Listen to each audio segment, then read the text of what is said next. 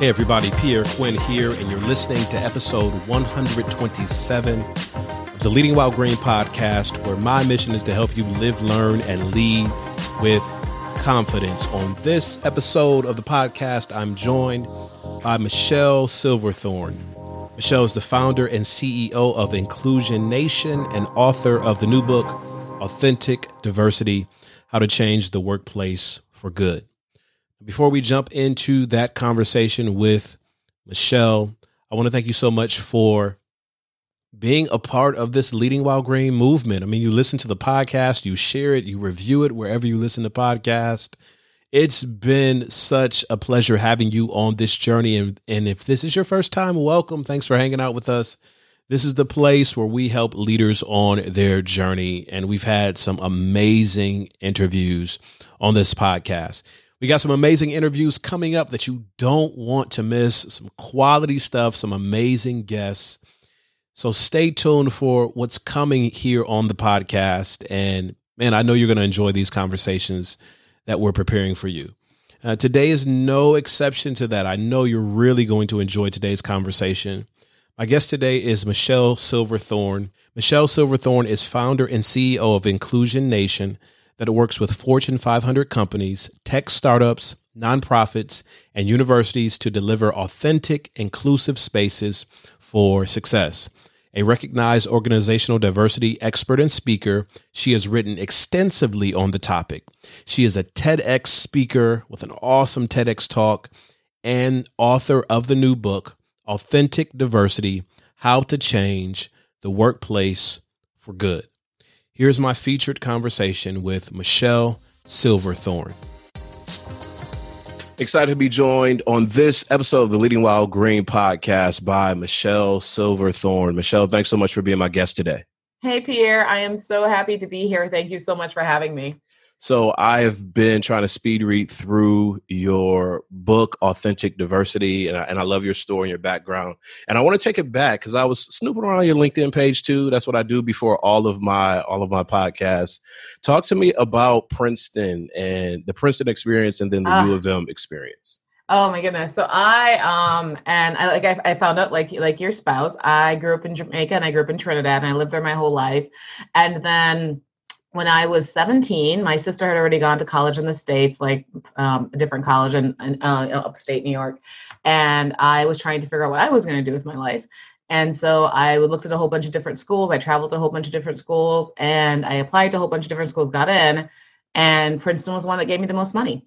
And that was the reason I went. And I always tell people when I do my talks and speeches and we talk about, where you're looking for your Black talent, a lot of them can't afford the schools that you want to look at. So you need to start looking at schools that they can afford to go to and they're able to pay for. So luckily I went to Princeton. I had no idea how strong the name was. I had no idea how strong the alumni network was before I went there. What I knew about Princeton is that they gave me the most money so I could pay to go to school. And that was that was the reason I showed up. I loved it. I loved Princeton. I loved every second. And you'll read a story in my book about, going to the eating clubs and realizing that that wasn't the space for me. But the reason I loved Princeton was that there was a space for me. It was with the various groups I had, with the various organizations I was a part of, I was able to find different spaces at that school where I could belong. So I was there for 4 years. I traveled the world while I was there. I hustled a lot of money off of some departments so you can give me money so I could travel around. So I worked in Geneva. I worked in Peru. My mother was living in Botswana at the time, so I went there too. I was in Kazakhstan. And then when I went to all these places, I got to travel around a lot when I was there. So that was great. And then after Princeton, I went back home to Trinidad for a year, did that whole trying to figure out where I wanted to go with my life. And while I was at school, what I met with a lot of human rights lawyers had told me, you should be a lawyer, because if you want to enforce rights, if you want to change laws, if you want to defend the people who have voices but are not being listened to, that's the work that you can do. And so I had applied to Michigan Law after I left Princeton. Before I left Princeton, I took a year off, went home, stayed with my family for a bit, and then I went to school. And then I went to Michigan. On the very, very first day of school, and this is what I talk about in my TED Talk, I met my husband. And so we got married and we lived in New York for a bit. We lived in Chicago. I went to practice law. And that was pretty much the journey to where I am right now, practicing law, going to work for the Illinois Supreme Court, and then starting my company. And there's a lot of other things on the way, but It started because I was able to go to a school that had the budget to be able to send me to different countries so I could see what the world was like. And if I hadn't done that, then my life would have been a lot different. I had a professor in undergrad talk to me about this idea. His analogy was like the buffet. Mm-hmm. And he would say, you ever go to the buffet and you see someone eating like 10, 12 plates and you wonder why the buffet doesn't kick them out? At this time, I was on academic probation, so I wasn't thinking about these existential questions. But I kind of bit into what he was saying. And I said, so why? He said, because people like you who go to the buffet and fill up on like root beer and pink lemonade, you actually end up paying for them. Mm-hmm. Because you don't maximize the opportunity that's given to you. So I'm hearing you say never eat rice. Never eat rice at the buffet. Why are you wasting your time, man? But yeah, that's it, right? So talk about that experience and some people who go to school, especially coming from where they come socioeconomically, the picture of their worldview, used to newfound freedom, mm-hmm. and the distraction sometimes that the collegiate environment can be, right. Without leveraging like the incredible opportunities to travel the world and do some amazing things. And what I've liked about what colleges have been doing so far, and I always tell people this is the difference. I don't know where you went. Where did you go to school at? I went to a small school, Andrews University in Michigan. You mean the school that I live down the street from right now? You're kidding me. I live in Bridgman, Michigan. So we're literally around the corner from Andrews. Absolutely. Half the people I know live in Berrien Springs. It's so funny. All right, we got to talk about that later. Look at that. Absolutely. So Andrews is not it's a Seventh-day Adventist school. It's not a historically Black college. What I've loved about HBCUs and historically Black colleges is that they know, like they hire administrators who know that folks are going to come in and they don't have these experiences and they mm-hmm. don't know what's going on out there. So they need to show them and tell them, take this from the buffet, take this from the buffet, and guide them. Yeah. When you go to a predominantly white school and you are a marginalized minority or you are a Black student, you don't necessarily have access to those people who understand, Michelle didn't have exposure to this as a child. Let me make sure that she understands that here are some degrees that she could take. Here are some classes that she could take. That guidance, that unwritten manual that you don't have access to in college, which is all mm-hmm. a bunch of first generation kids as well. But then you also go into the workplace and you still don't have access to that manual. So when I tell people when you are working toward equity, you got to get someone to guide you through that buffet line. You need to put people in place who are going to say, this is what you should be thinking of, and here's what you should be considering, and this is what you should look at. Otherwise, that's what equity is all about. Otherwise, you're just trying to say, everyone starts out of the same playing field. We're all at the same starting line. Y'all go for it. Good luck. And here's the same advice I'm going to give to everybody else. It does not work. You mentioned equity in your book, Authentic Diversity. How do you frame what diversity is? Mm-hmm. And you talk about the equity piece that's essential to our conversations on our diversity that we often leave off of the conversation, but kind of frame for us explaining what diversity is and the relationship between diversity and equity. So for me, there's 3 parts to it, right? For me, there's 4 parts. And the thing with diversity, equity, inclusion, belonging, people are going to change terms, they're going to say new names, but the concepts are still similar, right? Mm-hmm. So for me, diversity broadly is all the different identities that we have. All those different identities, when you bring them in, you have all these identities, wherever they are, whoever they are, they're mm-hmm. all there, right? Inclusion is making sure that each of those identities is allowed to succeed, right? You feel like you belong. You feel like you're a part of the team. You feel like your values are included in the work that you do and included in the workplace that you are at. You have a culture that has allowed your values, even though they are different from whatever culture was designed, which a lot of our cultures were designed around white men, mm-hmm. even though your values are different, even though your background's different, even though your story is different, we are still creating systems that allow you to succeed here.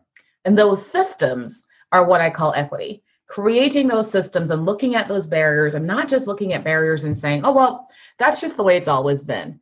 You look at barriers and say, why? Why are they this way? Who built them? Who is benefiting from them? Why are we not changing them? A school, again, is a really great example of it, right? So if you go to a university, and you think about how we orient freshmen, what door we put freshmen in, what groups that we assign them to, the large lectures that we put people in. That's great. And it might work for some people, but it's clearly not working for everybody. So instead of just saying, okay, you know what I'm going to do? I'm going to keep on giving you as many tools as I can to make sure that you can access those systems. What I also want you to do while you're doing those tools is look at the systems and say why, and then what can we change about them? Because some of these systems, especially universities, were designed 400 years ago when people like me weren't even allowed in the room. So you got to change the systems. And when we change the systems, that for me is what real equity is. And the goal is to create a space where people can belong. And because they belong, they have safety in knowing that they can succeed there. And that, I mean, if I could just, this is my dream world and I want to work to get there. You working with professional standards for so many years. What was it about that experience that made you say, you know what, I like this job, or there's some things that I'm learning from this experience. However, I need to start my own business and work independently so I can work in the way that I'm wired to work. What was it about that experience that made it easier for you, or made you think, okay, I should transition from this space? That's a great question. And for me, what made it easier were the champions that I had. You know, my boss was a champion. We had a board that were champions. They were champions of diversity. Our judges, they took a lot of risks and they put diversity at the centerpiece of the work that they were doing with the Illinois Supreme Court. And I thought that was really great. And also I had clients, I didn't have clients. I had the people that I worked with, the law firms and the bar associations and the organizations and the schools. And doing that, I learned a lot about what they were not seeing and the conversations that we were not having. So many people, and you know, whoever's listening to this, if you're hoping to start your own organization, make sure you got your people in your back pocket before you start out. Make sure you know who your clients are going to be before you start out. Make sure you have an idea of where you want to go when you start out. I didn't have any of that, right? I'm not giving all this advice, in retrospect. But for me, what I had was a good, solid base of people who I knew wanted to listen to a message of change. They wanted to not be told, okay, here are all the different ideas when it comes to equity, and here's what a bias might be, and here's how we're falling short. What they wanted are solutions. And so living for 7 years, first being a lawyer, still a lawyer, I still pay those bar dues, but being a lawyer and then working for the court, realizing what it means to work in a solutions-driven industry, in an industry that says you can do all the talking that you want, but at the end of the day, if people are just leaving and they're aware of something, but they haven't changed their behaviors, they haven't shifted their perspective, they haven't taken actions that would lead to success, then we haven't succeeded. So working in professional standards, trying to figure out if we put rules in place, then will folks adopt their behaviors to adopt to those rules, right? And that's what we realize. And that's what I still do. So what I'm telling folks is, if you put these new rules in place, if you put the new systems in place, people will change their behaviors. You may not change everyone's hearts and minds, and that's fine. But the reason we put on seatbelts when we go in cars isn't because my heart and mind was changed to know that seatbelts are important. It's because there was a law and many laws put into place that I adopted my behavior to meet. And now it's automatic. And that is what I think is important about when I was doing that work, realizing that you create these systems, people will adapt their behavior to meet them. I love the tone of your writing in your book, Authentic Diversity. Frame for us, and you talk about this in the beginning of the book. What's happening when someone picks up the phone to call you? Like when you get the phone call, what are one of 10 or 50 scenarios that could be going on? I mean, how much time do we have? Like half an hour left. Okay, let's do this. So, and what's interesting, and we can talk about this later too, about the difference between the phone calls before May 25th and the phone calls after May 25th, right? Before George Floyd and after George Floyd. But typically what happens is that it's a call from either CEO or the head of HR, right? Sometimes it's the head of DEI, but a lot of companies don't have DEI heads. They have a lot more have them now. But typically for me, it's the CEO or the head of HR in that team. And why are they calling is because there is a problem. So whatever that problem is, it's the problem where they have a report that comes out. This is really popular, right? Their tech report comes out, their diversity report comes out, and it's really bad. Or someone sent an email and it was a really terrible racist email. Or someone filed a lawsuit, and because of that lawsuit, they need to figure out what exactly are the restrictions and the structures that we are putting into place to change it. That's like the emergency responses, right? And then you have the leaders who are doing it because they want to do something, because they listened to a session. This is a lot in the last 4 months. because they heard something, they listened to something, because their peers are doing it, because they genuinely believe that there is room for change and there is room for difference. They want to try and do it. So you have the emergency people, you have honestly, the PR performative folks, and then you have the folks that are really trying to do something better and trying to make a difference, but they don't know where to start. Mm-hmm. And so all of those groups, what I always ask them is, why are you doing this? Because I want them to figure out what their why is now. And then when I'm done working with them, I want to figure out what their why is after that. Because your why at the beginning may be the same as your why at the end, but I'm sincerely hoping that when we are done working, you realize that the only why that really matters is that this is the right thing to do. And you can do all the business case and all the profit margins and all the numbers that you want. And I think that that's important, and we can talk about that. But at the end of the day, you are doing this because people matter. And because you are a leader of people, and you want to be a leader who leaves a legacy behind, that the people in your organization felt that they were listened to, that they were heard, and that they could succeed. And that is what a leader should do. Man, you got so much here. I got so many questions written down on this sheet. I got to ask you this question because it's a popular news headline in a recent cycle.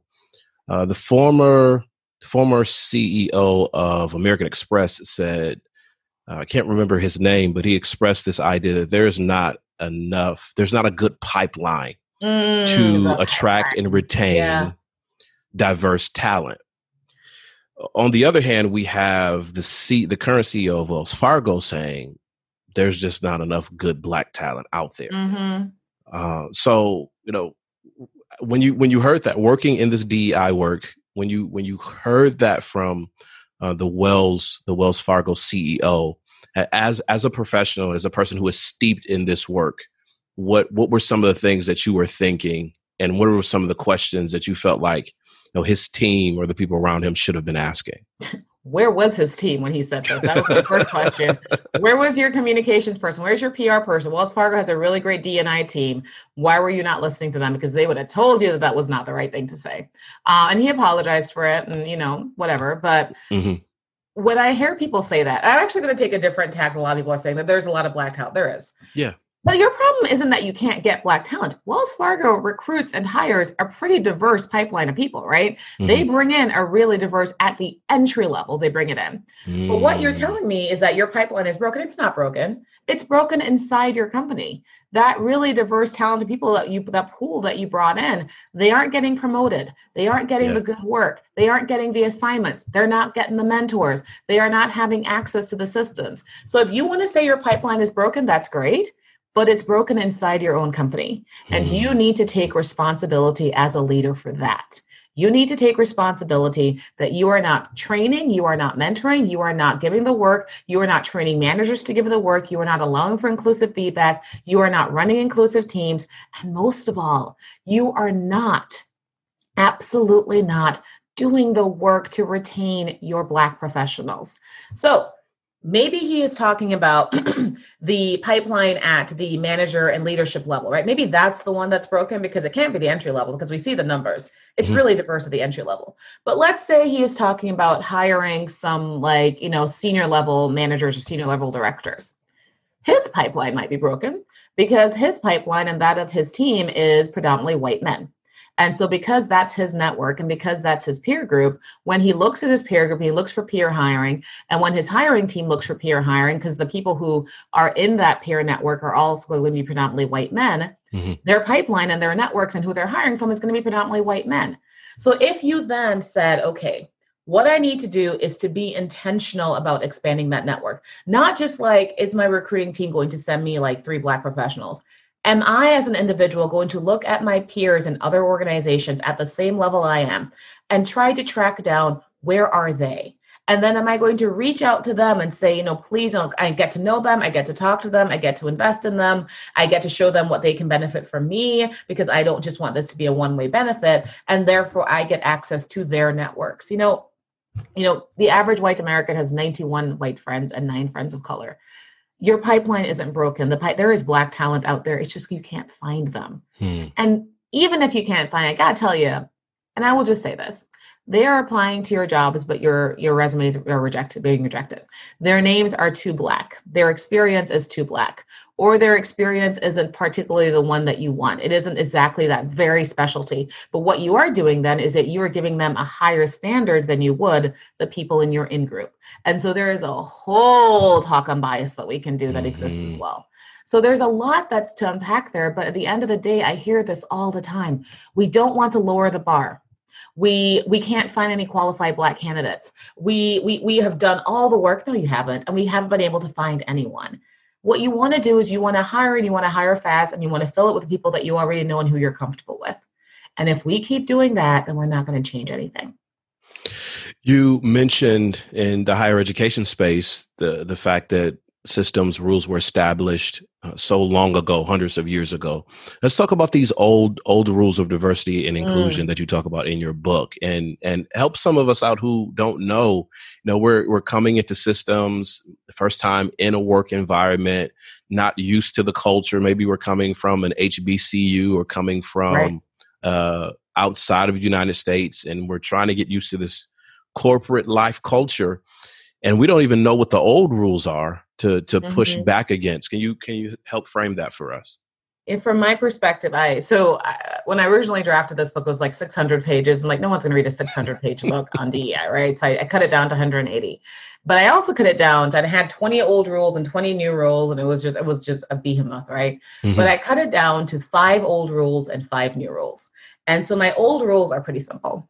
You just make the business case for diversity. You just talk about how people are widgets. And if they are widgets, then if you hire this many people, this is your profit margins. This is what it will be. We have been making the business case for diversity for decades. Like, if you don't think that there is a business case, I can show you 1,000 studies that show that there is. But we're making the wrong business case, right? We're looking at companies that have already done those cultural shifts, that have already done that inclusion aspect of it, that have already done the work to create equitable systems and then are reaping the benefits of it. If you haven't done that work, and then you say, if I go out and I hire, 2, because only 2, if I only hire 2 incoming Black candidates in my class, and then I'm not seeing that automatic increase in profit margins, that team dynamics, all those great benefits, then clearly I failed, right? But you're not having done the work to make sure that you are seeing the different perspectives, including the different values, recognizing the different cultures, making sure that their voices are heard and valued. So if you want to make the business case and say that the only reason to do diversity is so I can make more money, that's fine, but you're going to fail. And that's why that's an old rule of diversity. Second one, a lot of us have been to unconscious bias trainings. I feel like if you are in a company, if you're in a corporation, if you haven't yet, you're probably going to go to one very soon. If you sit through this bias training and all they tell you is that bias is fine and it's universal and everyone has it, and they talk to you like you are 5, do me a favor and raise your hand and tell them that bias hurts. And it hurts and it cuts people down and it keeps them from success. Because unless we are honest about what bias really does and how it is not just baked into us as individuals, but into us as institutions, then we are not going to change a thing. That is old rule number 2. Old rule number 3. This is what I've been doing for 4.5. I've been doing it for 2.5 years, but really for the last 4 months, you got to talk about race. If we are going to avoid talking about how race plays a role, whether it's historically or currently in institutions, because I am a Black person, I am seen as less competent, I am seen as aggressive, I am seen as loud, my tone is policed. Because of all of that, I am seen as the affirmative action candidate. I am seen as a token. If you're not willing to engage with that, then again, we're not going to change anything. And if you also aren't willing to do the self-reflective work, looking at your own networks, looking at your own schools, your neighborhoods in which you live, the friends in which you have, the life that you have surrounded with. And if you are a white person, when you look at that and you see that it's predominantly white, I need you to interrogate that. Why is that the case? How did it happen? And how does it affect how I see the world? So that's old rule number 3. 4, privilege. Easiest one in the world, right? Great word. Everyone loves the word privilege. Absolutely not. But its question is, and this is where I talk about Princeton, and this is where I talk about the eating clubs, the idea that everyone starts from the same starting line. That's not true. Just like what we said at the beginning, some people are already way ahead because of how they grew up, because of the lives they live, because of what they know about the institutions, because of their race, because of their gender, because of their identity. They are already far ahead of the starting line. And then some of us are just tying our shoes. And we are trying to learn about these norms and these cultural values that were not part of who we were. But we want to learn because we want to succeed, but we're still playing catch up the whole time, right? Mm-hmm. Yeah. So that's the fourth thing. The last rule is very simply, your culture does not include everyone. And this was the title of my TED Talk, which is We Are Not a Melting Pot. We are not a melting pot. And, we have so many companies, I have so many clients who want to talk about how inclusive their culture is. Look at all these cultural celebrations they have, and that's great. But I want to know, how does that impact the work? How does it impact who people are and they allowed to succeed and the talents that they can bring to the table? So your culture is not a melting pot. It is not. It was never meant to be. It was meant to reflect the values of the men who built this workplace. And because of that, unless we are willing to change all of those old rules and replace them with new ones, then we aren't going to change anything. And that's what I try and say over and over again. You make this case that, the hard work, really has to begin at the top. But we see a lot of grassroots. If I work for an organization and there are those of us who come from a diverse ethnic background, whatever our label or term or category is, and we recognize something is not right in this space, that it needs to change. How do we close the gap between where we are and the org chart and the decision makers at the top who really need to buy into the reality that something needs to change before the change can actually happen? How do we work through that? Absolutely. One of the things, it's been a very hard year, but one of the things that has given me hope is every single training that I have done over the last 4 months. And they are all company-wide trainings. Everyone in the company, or at least, some of them that have really large companies, at least everyone in the biggest department shows up. It's the leader who opens up that training, and it's the leader who speaks. And when I talk to them or I ask them, what I ask them to do is, can you please talk about why this matters? Because it gives them the chance to think about, why should this matter? Because at the end of the day, where you are in the org chart says a lot about how much power you have and what your platform can be. And if you're the person who is constantly speaking up about racism and anti-racism and bias, let's be real, there is going to be that pushback. And then there is going to be that, well, you can't say that here. We don't talk politics here, right? We are all friends here. We don't want to make anyone feel uncomfortable here. So I have really enjoyed the fact that I have leaders here who are willing to stand up and say, yes, we do. If your company, as thousands of companies did over the past 4 months, issued a statement that said that they are committed to Black lives, they are committed to anti-racism, they are committed to inclusion, there's your in. Because you now have a public statement that your organization has made that has said that they are committed to this work. A lot of the people who made those statements do not understand what that work entails. So if you would like to position yourself as someone who, by the way, just because we are minorities does not mean that we understand how we can organizational change, right? So go do some research and do some work on it. So, but you can do that because now you have an in. Now you have access to do that. Now you can talk to your manager. Now you can talk to your director and say, our organization said that they were committed to this. Let me talk about some ways that I would like to participate in this. You don't have to. Some suggestions that you might have, you don't have to. Or some ways that my life has been affected because of the way that we were before, right? So if you can frame it in that narrative, in the narrative of, we made this commitment, what are we going to do next? Then please do. Also understand that a lot of companies are asking a lot of their minority employees to do way more work than they are being compensated for. They are asking them to do all the work for the employee resource groups and review statements and hire consultants, and they are not being compensated for it. So again, if you're being asked to do this work, start writing down all the things that you're being asked to do. And then when it comes to your review, I want you to share that with your leader and say, these are all the extra things I would like to do. I would like to figure out how I can add this to my job description. And then what I can do about my compensation base because of this. So those are just some ideas that I have. But I have a lot more, but it's hard. And we need allies. We need real allies. We need accomplices, not just people who say, I'm here, good luck, but who actually stand up and do the work with us. Michelle, I'm feeling like this should have been like a 2-hour masterclass instead of like 45 podcast. But it's some pieces that I want to touch before we run out of time. I want to talk about this disparity that I noticed, and I might be the only one. And as an expert here, you can help guide me in this. When COVID hit, I got an email from nearly every organization that I've done business with that I can't for the past however many years. I've been Mm-hmm. on their email list, and they said, COVID is here. We're doing our best. I got an email from, the CEO or, whoever was in charge. And then we hit all of these racial tensions in America that ballooned into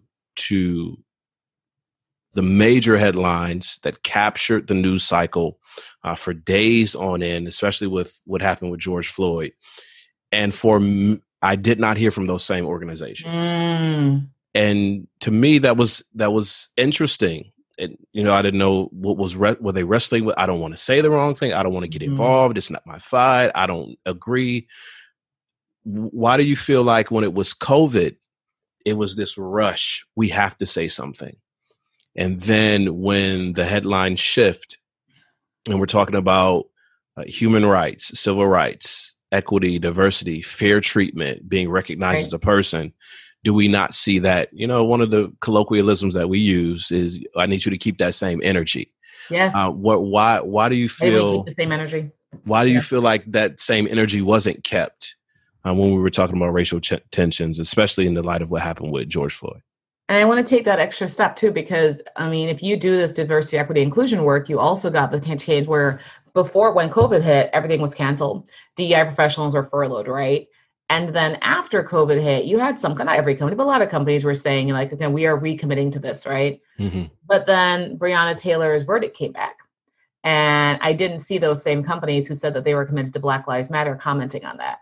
So there is also that other step of it. Like, do we only say that we commit to Black lives? We only commit to equity and justice when it's comfortable for us? Because it goes back to what your question was, which is, we said COVID and COVID transformed our workplaces and we want to speak up, and that's great. But then racial injustice happens and the protests happen and the change making happens. What do you do then? Because you have been socialized your entire life to not talk about race, because you live in neighborhoods where you don't see any of this happening to yourself. Because of all of those reasons, you feel as a leader that you are not empowered to say anything. Plus, you worry that it is all about politics. And you worry that you are going to ruffle feathers of whether it's your shareholders or your investors or the people that you work with. And so you prioritize them. But then you forget about all of the other people who are living in this nightmare right now, who are feeling and seeing the videos and feeling that their lives are worthless and who still have to show up to your Zoom meetings. What about them? Are you not going to think about them as well? And so that is my question to every leader who did not say anything, either in May or 2 weeks ago. What are you standing up for? And I especially mean that to the people who didn't say anything 2 weeks ago. What exactly does justice look like to you? What organization are you creating? What norms are you setting? What is this workplace to you? If it is not one centered on equity and justice, then what is it? And if it is one centered on equity and justice, then you got to speak. You got to stand up. You got to say words. You got to actually come out and talk about it. And, so you don't make the same mistake that our Wells Fargo friend did. You got to learn, and you have to be willing to get uncomfortable. And then when you get uncomfortable, my favorite clients this year have all been CEOs who are willing to go that extra mile, to not only do the work, but then to take the risks and say, you know what, we're going to piss some people off. Mm-hmm. Some people are not going to feel like they shouldn't, they don't want to hear about this. They don't want to talk about this, right? Then this space isn't for them. And that's the standard that they are setting, because this is your company and that's the standard. So that's my answer. And this is the challenge. I go back to why I ask, what is your why? Why are you doing this? If it's just for the PR and the headlines, then congratulations. You're going to speak up when it's easy and you will not speak up when it's hard. But if you are doing this for real change, then you got to speak up when it's hard as well. You mentioned some of the great clients that you work with this year, and, feel free to change names or, don't mention specifics, but give me an example, and maybe not just this year, maybe during the course of your career and working in your business. Give me an example of a client or organization where you walked away after that experience or ongoing work and said, yep, this is why I do what I do.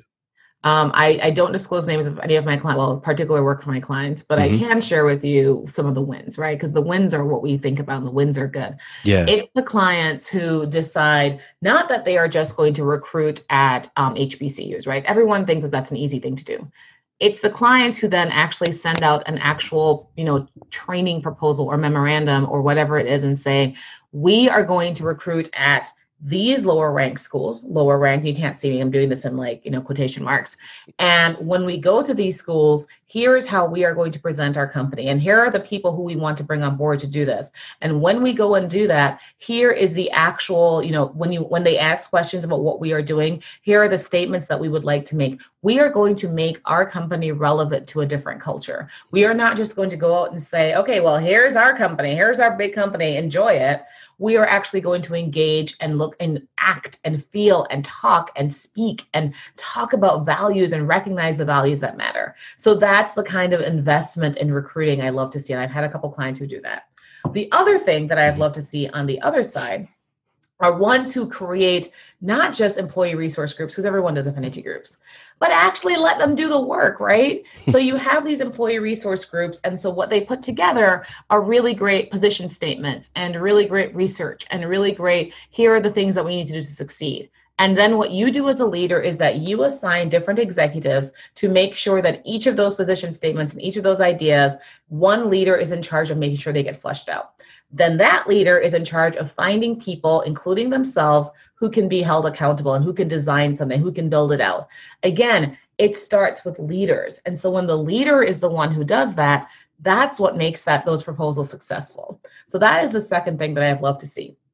And then the last thing I'd love to see, and again, this is about leadership accountability, is when we talk about how there's no one to hire and there's no one to recruit. I love my companies who are doing something like this. They are putting it on that person or that team lead or that department head or those VPs to go out and diversify your own networks. You have to go out and find people who are at your peer level, who are at your recruiting level, and do the work to figure out how can you expand your network yourself, right? Again, you aren't putting it on your HR team. You're not putting it on the external recruiter that you hired. You are putting it on yourself. So those are the things I love to hear. And then, across the board, I do so many trainings. What I have loved to hear is that they are continuing the conversation, right? Yeah. What I have loved to hear is that we have Black employees who feel like they are heard. We have queer employees who feel like they are being included. We have transgender employees who get benefits that are actually benefiting them. Those are the changes that I love to hear about as well. And that's the work I love to do. So why should we pick up a copy? We've been listening to this interview. And then we're done. It's been great. And, some people are like, yeah, Michelle, I love this, or I love the work, or I feel encouraged by what you say, or even I'm a little scared of what you're saying. Mm-hmm. Why should we pick up a copy of Authentic Diversity, How to Change the Workplace for Good? Because you do not want me to come back here in 10 years and do the same conversation again. Because I am tired, and I know the persons listening to this are tired, and I know y'all want change. You pick up this book because here is a handbook to get change done. You put these into place, and here are tools, and then you measure that success, and then you can say, here is the progress we have made towards these goals. So if you don't know how to get started, and it's just a start, that's what this book is for. So I hope you pick it up. I hope you read it. I hope you keep it by your bedside table. I hope you leave me reviews about the book. Leave them on Amazon, leave them on Goodreads.